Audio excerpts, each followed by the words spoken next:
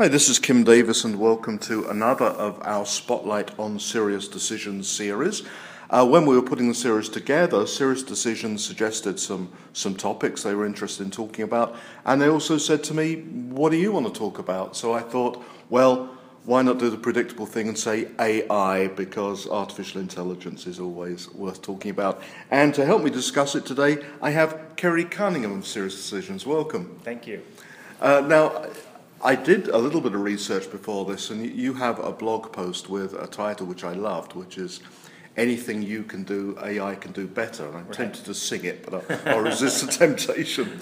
And that's all about putting AI into the revenue engine. So maybe we could start off by explaining what the revenue engine is and the progress people are making towards doing that very thing. Mm-hmm. Sure.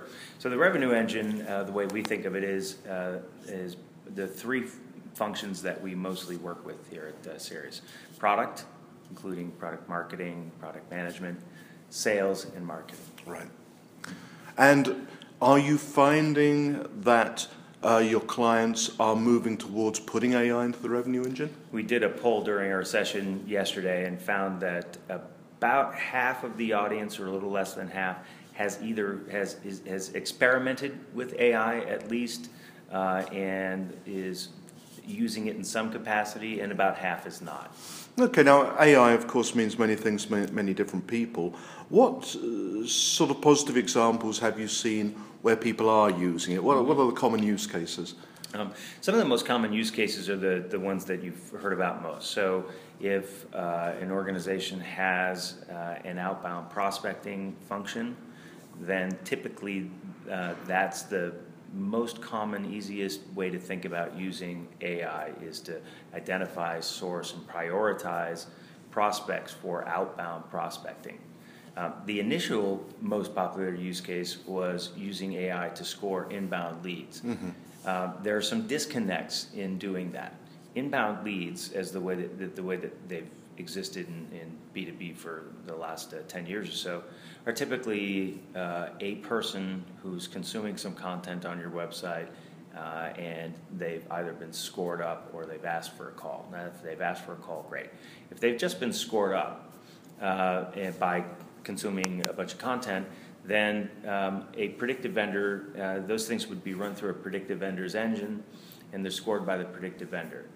The predictive vendor is looking almost entirely at characteristics of that lead associated with the account that they come from. I see, okay. So a predictive vendor would say, oh, here's a lead, let's score it. This is a great account, and whether they've consumed 20 white papers or one, we should go call that. And so that's different from getting a lead. Now this person has consumed 20 white papers, so let's call it. Mm-hmm. Call that person. The one who's consumed 20 white papers is clearly a more friendly audience for a phone call. Right. And there's somebody who's demonstrated an awful lot of interest and may very well have a lot of time on their hands if they're downloading 20 white papers. So they may be more likely to take an SDR or LDR's phone call. But that scoring doesn't look very much at the account that they come from and whether they're a good account to call at all anyway. Right. So what the predictive guys were doing is saying, well, we don't care how much they downloaded or how friendly they are, but they're from a good account. That mismatch in the kind of lead that gets presented to the SDR from predictive or not led to a lot of disappointment on the part of organizations that were doing predictive scoring of their leads. Yeah. They didn't enable the reps properly, the reps' expectations were set improperly, and so that use case actually hasn't worked very well. And it's not because the modeling's not right, it's because the enablement of the rep and the expectations of the rep receiving that lead that is a different kind of lead were off kilter. So we've seen that use case actually drop away a fair bit. I still think it's a good use case, but in any case, that's not the most popular one. And then just sourcing and segmenting and then identifying prospects that we want to market to. Mm-hmm. And I would say, the use case of digitally marketing to predictively sourced and prioritized prospects has grown substantially as a percentage of what is being done. In other words, let's get them warmed up and get them to respond as a warm lead, and then we'll follow up with it. Okay. Now something I've heard people talk about a lot is the use of AI to deliver relevant content to people who arrive at your website to know what their journey has been and be able to show them what they're looking for. Are you seeing much of that? We're not seeing an awful lot of it yet, but we showcased an example of it yesterday in our presentation. And a really cool thing that this does, first of all, is you've got to know what your website is about. Before you can do any of that, we're going to show them stuff related to what they want. You actually have to know what all of your stuff is about so that you know what to show somebody. And then you have to know what that person is about and to know what that person is interested in. To know what that person is interested in, you have to know what your stuff is about. Right. So the first thing that you have to know is, what is your stuff about? Mm-hmm. And the best way to do that these days is use the natural language processing application of artificial intelligence. Okay. The machine reads your website and then tells you what all of your stuff is about. Is this for people with like a lot of assets? It's certainly going to be a easier thing to justify from a cost perspective if you have a lot of assets. Mm-hmm. But if you have more assets than you're likely to go through and manually tag properly, then it's a good idea, right? So right, yeah. Knowing what your website is about really properly so that you can, one, when somebody interacts with something, now you know what they're interested in. And once you know what they're interested in, you can deliver to them other things that they're interested in. Both of those require that first step of, in most cases, we think now, using AI to figure out what all of your stuff is about and to keep it that way. Okay, so slow and limited uptake or adoption so far on AI. We all know AI depends on having significant amounts of data to teach the machine. So what's holding things back? Is it not having enough data? Is it having bad data? What's the problem? Well, people have perceived, and rightly so up until a couple of years ago, that either having not enough or having bad, which are really the same problem. If you have bad data, then what you're saying is I don't have enough good data. Right, okay. So that problem if I'm going to train the machine on a bunch of examples of what good looks like from a prospect perspective, then I've got to have a bunch of examples. The smaller my pool of examples, the less reliable is the finding from the AI. Yeah. But if you sell into a market where you have a pretty large addressable market, but you haven't yet sold an awful lot, so you don't have a lot of great examples. Starting with the examples that you do have, and even finding examples where you know that this is a good prospect for you, just based on the things that you can see outwardly, and using that as a starting set, perfectly possible, and one of the predictive vendors really specializes in starting with a sort of positive-only training set. The bigger it is, the better. The cleaner it is, the better. But AI can be used, first of all, to clean up your data. To use a kind of master data management approach to go out and find how likely it is that this account is the right account, this location is the right location, and these people belong to that account and what they do. So AI and the data sets that the predictive vendors have been building over the last 5 or 6 years, plus the expertise and the kinds of data that we have in B2B, it's really the first step. Get that stuff cleaned up. But we built our whole presentation around the idea that intelligence is based on having a goal. Okay. If you don't have a goal, and that if you being any organism or machine, then there's no motivation for action. There will be no action if there's no goal. Right. And if there's no action and there's no goal, there's no need for intelligence of any kind. There's nothing to do. Mm-hmm. So everything starts with a goal.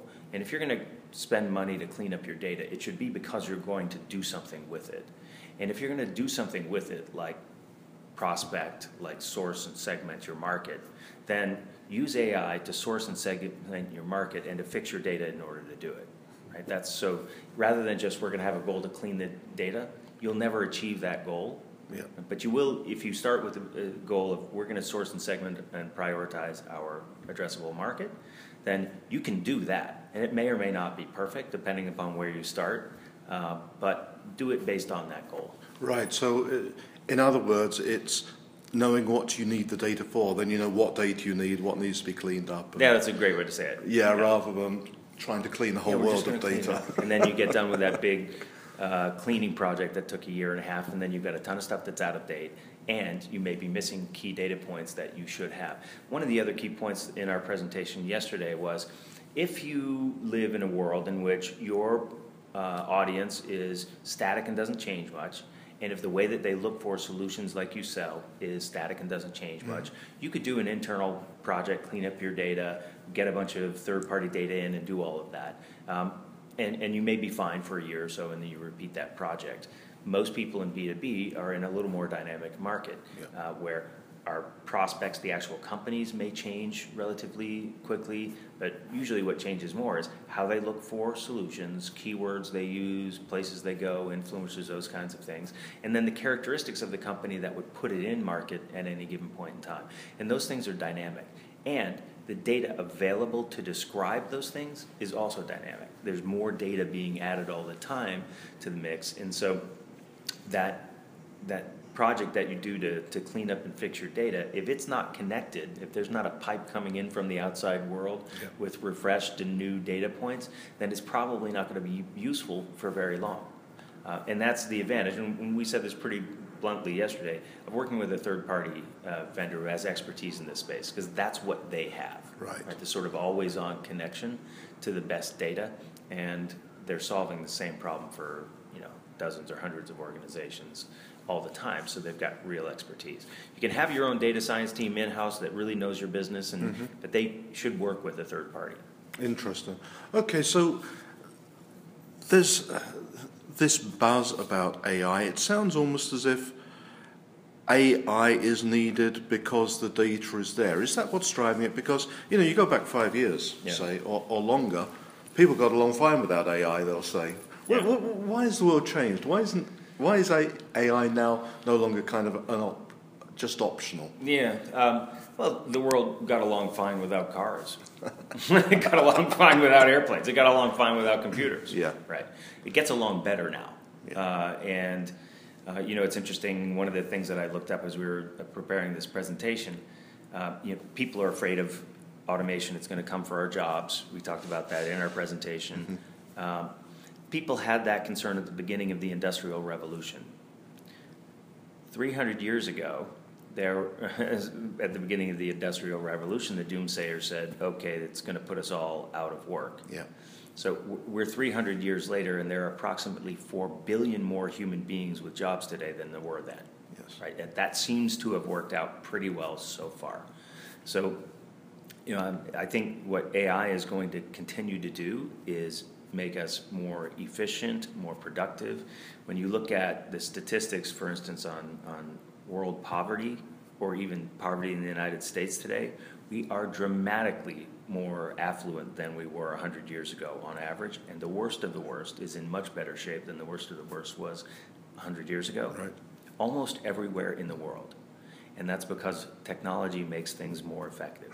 Now, that doesn't mean that there aren't lots and lots of problems, including in B2B, but the smarter we get, and this was another key message from our presentation yesterday, when you inject advanced intelligence into any part of that revenue engine, you're very likely to make the whole thing smarter. If you have great data, if you have great buyer data, and you really know your buyers, and you're up to date, and that's clean all the time, product, marketing, and sales will all be more effective. And when they're all operating against that same great data set, they're all going to be more effective than they would otherwise have been. Now, the other thing that we said is we think you should start collecting performance data from everywhere in your organization.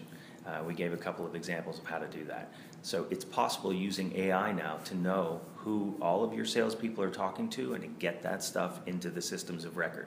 Today, probably 60 to 70% of the people that sales is talking to are not in SFA. Right.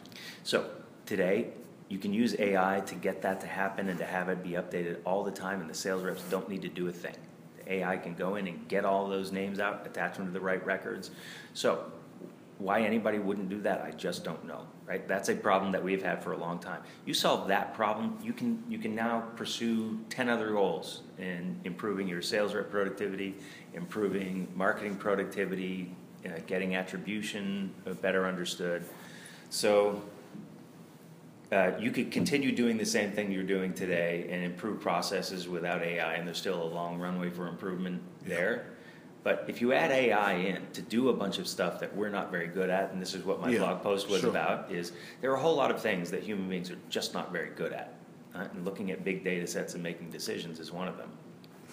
And now I'm not very good at small data sets. So, you said 5 years ago we didn't have data. That's right. Yeah. We didn't have much data. Now we do. And now we're catching up with the B2C guys and how we use it.